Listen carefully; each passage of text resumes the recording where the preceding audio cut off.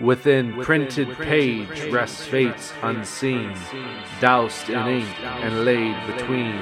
Shadows lurk within your findings, to other realms and beyond the bindings.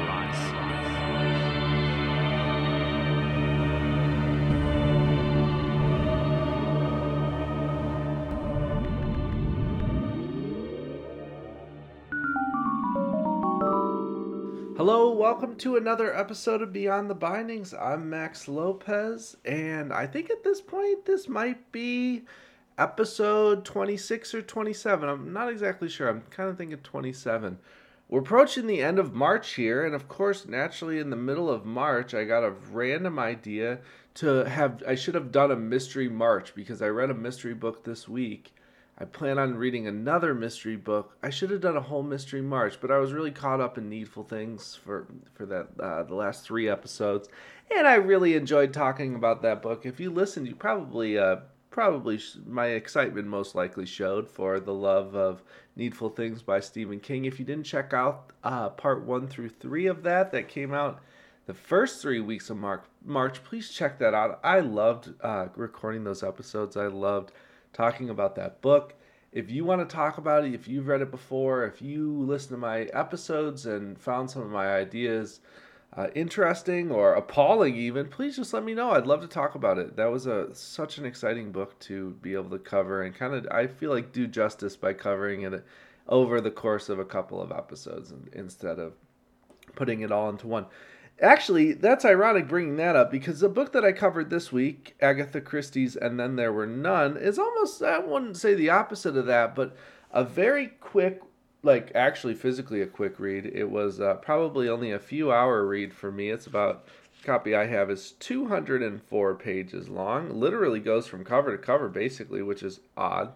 Not odd, but it's not something I'm used to. Usually I get a foreword or some sort of note from the author at the beginning of a lot of the books I read, and it ends right at the end. There's nothing. Literally goes to page. You might be like, why are you talking about this? I always find it odd when the last text in a book is paired up right next to the back cover. Just not something I see very often. So I read Agatha Christie's And Then There Were None, which was published in November 6, 1939. It's preceded by Murder is Easy, and it's followed by Sad Cypress, which I have not read either of because I've actually never read an Agatha Christie book before. To be quite honest, I've never really read a God's Honest mystery book, to be completely honest.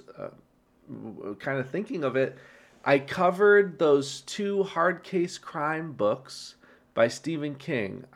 3. I did Later, which is the newest one. I did Colorado Kid and Joyland. And Joyland and Colorado Kid I did a dual episode for because they're both really, really short. I really liked Joyland. Colorado Kid, I liked it just because I'm very versed in Stephen King and his kind of open-ended nature in his books. I actually looked up because I was I want to read some more of the Hard Case Crime series because there's a ton of those books, and I actually found out that Colorado Kid is considered the worst one of all time, which I don't know if I actually agree with that. People said it was terrible. I don't know if it's terrible. I don't know if I could ever equate anything that's only 100 pages to being terrible. I think it was what it was. I think it was what it was intended to be. But I would definitely not say it was terrible.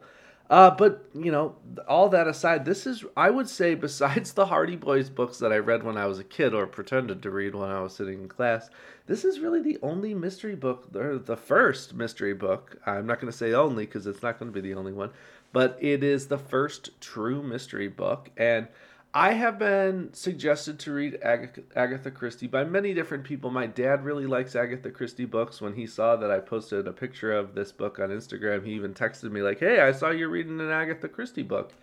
And I was like, oh, I'm not surprised. My dad likes mystery books. And I was just kind of excited. This was actually loaned to me by a coworker of mine who she said I needed to read it. She said it was one of her favorite mystery books. She also knows that I'm real into fantasy and sci-fi books, and this is definitely kind of out of my realm. And just overall, I really enjoyed it. I really enjoyed quite a few aspects of it. which I'll get to later in the episode. I'm not going to cover it right now. I naturally want to just go into it, but I'm not going to. A couple of fun facts that probably a lot of people who are familiar with Agatha Christie already knew this, but this book, And Then There Were None, is actually the world's best-selling mystery novel, which is fascinating to me because it was published in 1939. It's such an old book for that. I mean, in what, 17 years, it's going to be a 100-year-old book, and it's still the best-selling mystery novel of all time. That's so wild. And it's, in fact, the 6th best-selling book of all time, which I find quite fascinating as well. And another thing, on the back of another Agatha Christie book I read, it actually says that she's like the most published author of all time. And she's only outsold by the Bible and Shakespeare. Now, I'm reading this off the back cover of a book, so I don't know the true validity of that. I would have to do a little bit more research, and I most likely will forget until I edit this episode, and then I'll most likely remember. But for now, I'm going off the back of this book, and it's saying she's right next to the Bible and old Bill Shakespeare, so good for her. It's incredible. She died in 1976, so she had a pretty long career and wrote a ton of books, and I know that this is considered amongst many to be the best one. I enjoyed it. I don't have any other reference or any other point in which to judge, but I thought it was quite good. I liked a lot of different aspects of it. So the book essentially starts, and you're introduced to a series of characters, essentially 10 characters, and they're all invited to this island for a reason that they're really unsure of. And I kind of got the feeling that they were invited for like a dinner party type situation, like upper to high, or middle to high class type gathering of people. And so they all go to this island unaware of anything that's going to transpire, which I found quite interesting because they all went quite willingly. So I don't know if this was some sort of, they thought it to be some sort of status symbol, and they're brought to this island called Indian Island. And when they get there, there is no host. There is a husband and wife team. I'm calling them a team, but Thomas Rogers and Ethel Rogers, and they're already on the island, and they're actually had been hired to basically be the butler and the cook for the party that's going to be going on. Everybody's very confused. You get a little bit of background of every character as they go, but I would say this story doesn't have a ton of character development, and I don't think there's anything wrong with that.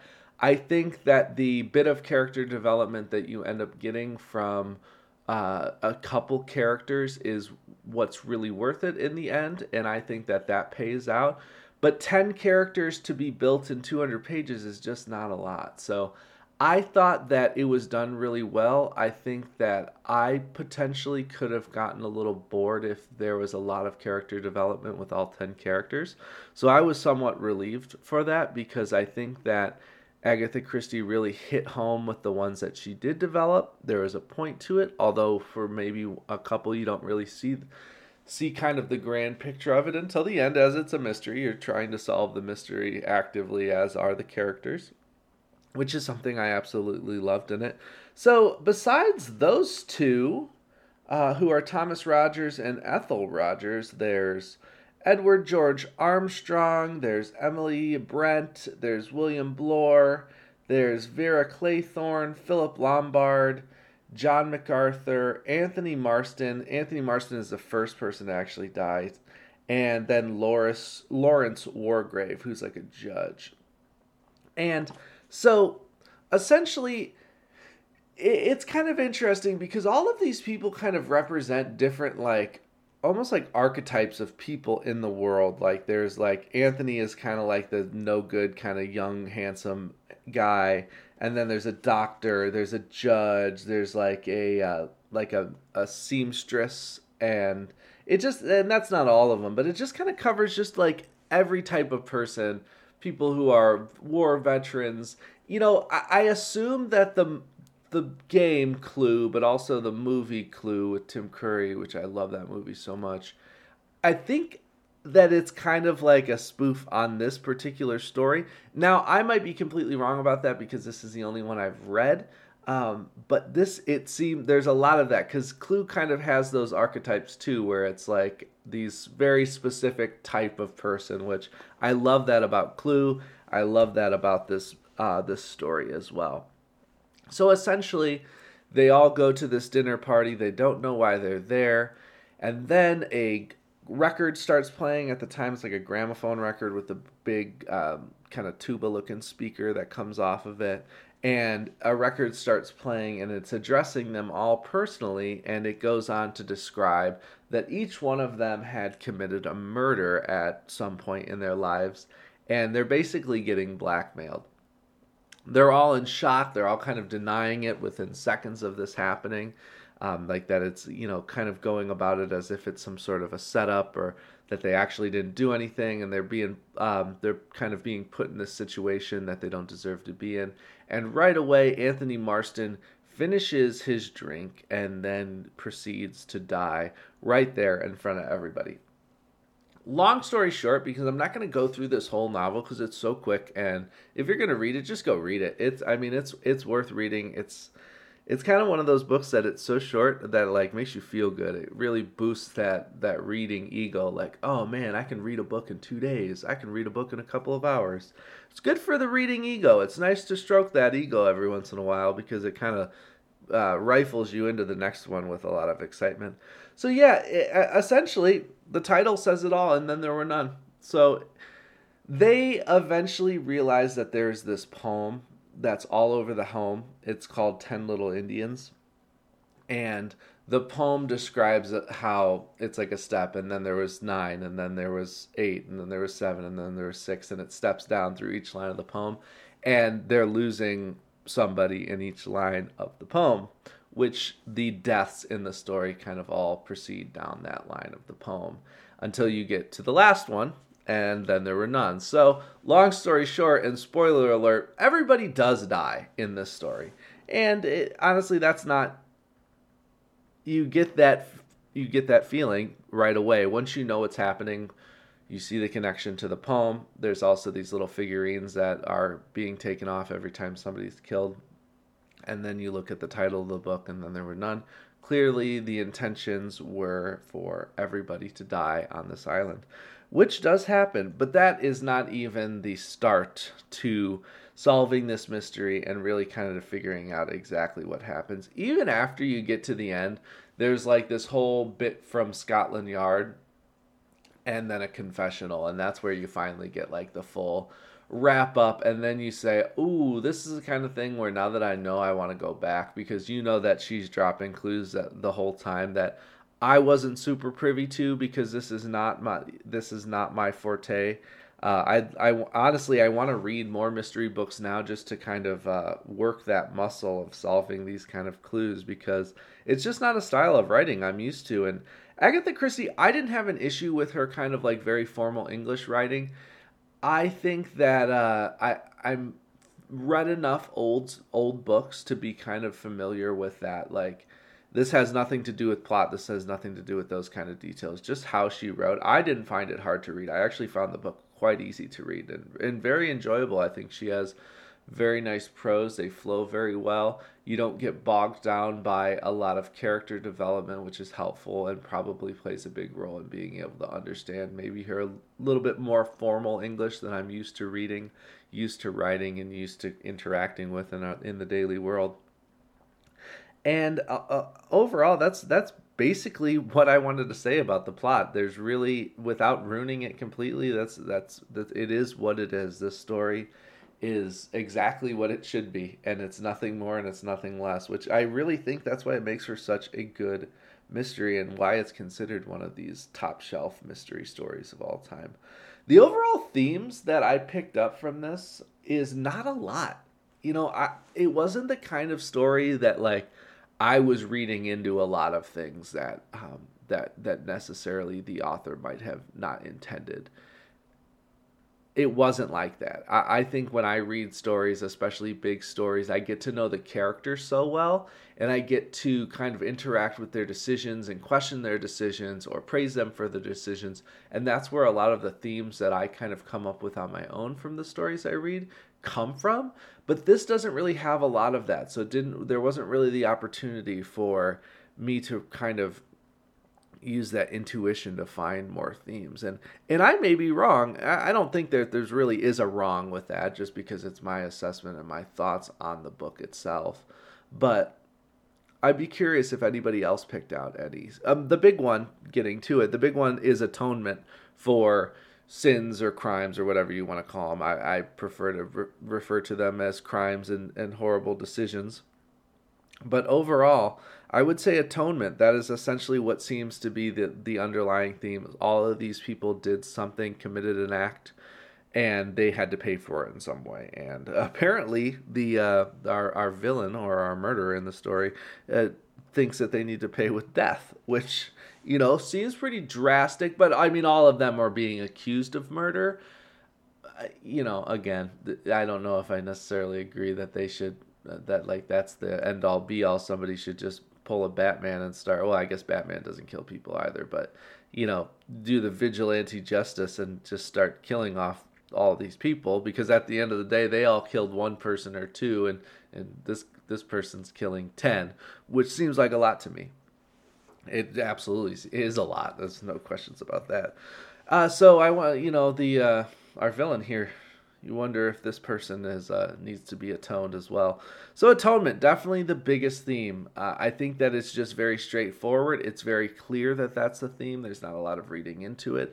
I think that it is made clear throughout the entire story, right away from the beginning when the gramophone record plays, all the way into the end, where it's just kind of like really shined up and shown like this is exactly why. This is the theme. This was the theme the entire book. It is what it is. It's nothing more and it's nothing less. So yeah, I thought it was a good theme. I like the deeper stuff, but I do like the entertainment value of this. So I'm going to get right into my overall assessment of this book, because I don't have as much to go on as far as those deeper aspects of morality and things like that for the theme. But overall, my assessment is I really like this book. It's really inspired me to read some more mysteries and kind of, explore Agatha Christie a little bit more. I've been wanting to read more of those hard case crimes books, so kind of jumping into those and just reading different authors. You know that if you listen to the podcast, I talk about it all the time. I love my Stephen Kings. I love my Neil Gaiman. I love all of those authors that are my favorites, but I love to also get into new things, and I love suggestions as well. So I really loved this book. I thought it was really great. A couple of odd things is, I understand that this was written in the 30s, but I do feel it was kind of uncomfortably racial. Not even in the way where it's like, she's definitely not pushing some sort of racist agenda or anything like that. But it almost makes me a little bit more uncomfortable because it's just so casually racial. And I don't like that.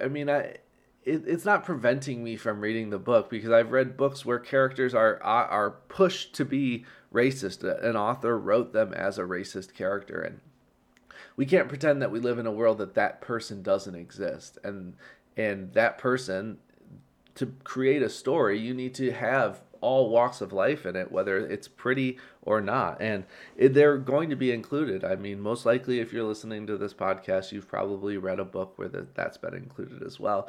But in this story, it doesn't further the plot. It's just, it was written in a time period that people use this language. And it is somewhat jarring.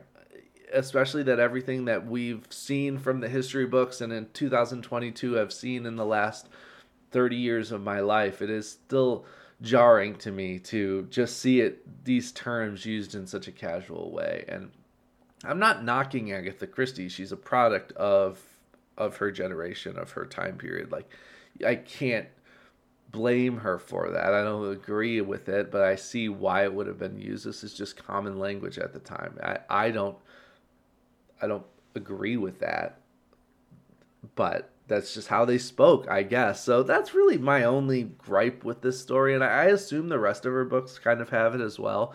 just it being a product of its time. And it's not preventing me from reading any more of her books, because it's not like she's pushing some racist agenda. It's not like that, which thank goodness, because I definitely wouldn't be continuing on with her writing if that was the case. But overall, I liked how short it was. It was nice to read something that wasn't that long. Coming up, we have 1 week left in March. I was talking about the Mystery March thing. I wish I would have thought of that idea earlier. Maybe next year, 2023, Mystery March. But I have some choices. I want to either read... I'm kind of mixed. I have Grifter's Game by Lawrence Block. And that's a hard case crime story. And that is considered to be one of the best hard case crime books. I looked up a couple different rankings of them, and this one was ranked 3 on all of them. I believe it's actually the first one, too. So I'm kind of intrigued to read that one. Now, the other one I got is Agatha Christie's Death on the Nile. And I am kind of intrigued to read this one, too, because it just came out as a movie, and I want to go see the movie in theaters. My wife and I haven't been to a movie together. I've been to the movies without her, but we haven't been to the movies together in a long time. I think she would enjoy this. So I kind of want to read that, too, because I'm afraid that the movie's going to be out of theaters soon. It might be. I have to look into that. So I'm either going to read one of those 2 books. But all around, I'm just excited to read more mysteries and really kind of work that mystery solving muscle in my old brain here, because I feel like I could get kind of good at it. I don't know. I don't think I could read only mysteries. Like, I know some people only read mysteries. I don't know if I could do that. But I'm not knocking the genre. I think the genre is great. I think the genre is fantastic. I think the genre is cool because it's one of those that can kind of be peppered in across all the other genres. Like, I'm not saying I haven't read a book that involves a mystery before, because a lot of the books I read involve a mystery, but I like these ones that are just inherently mysteries. It's kind of cool. They also got these cool covers that are just kind of like that's a mystery book. They just look like a mystery book. It's cool. Well, that brings us to the end. And then there were none. Check it out. It really was good. It was really good. Short, sweet, to the point. It's a really great book. As always, go get a library card. As always, as I've at least been doing it recently, go get a library card. If you don't have a library card and you like to read, that's ridiculous. You should have a library card. Go to your local library. You can go to your local library, and then you can go to the one that maybe you have a different town's library on your driver's license, maybe a different town on your driver's license. I live like next the town over from the town I used to live in, so I go to both sometimes. If they don't have a book that I'm looking for, maybe the other one does. I'll go check that one out. That one's much bigger and much nicer. The one in Elgin, Illinois, Galborn Library. That's a huge, beautiful library. Nicest library I've ever been a member at. I've only been a member at maybe 5, but nicest one for sure. So, as always, thank you guys for stopping in. It means so much to me that everybody checks out my podcast, follows me on Instagram, looks at all the books and records I'm reading, records I'm listening to. And as always, I am Max Lopez, and this is Beyond the Bindings.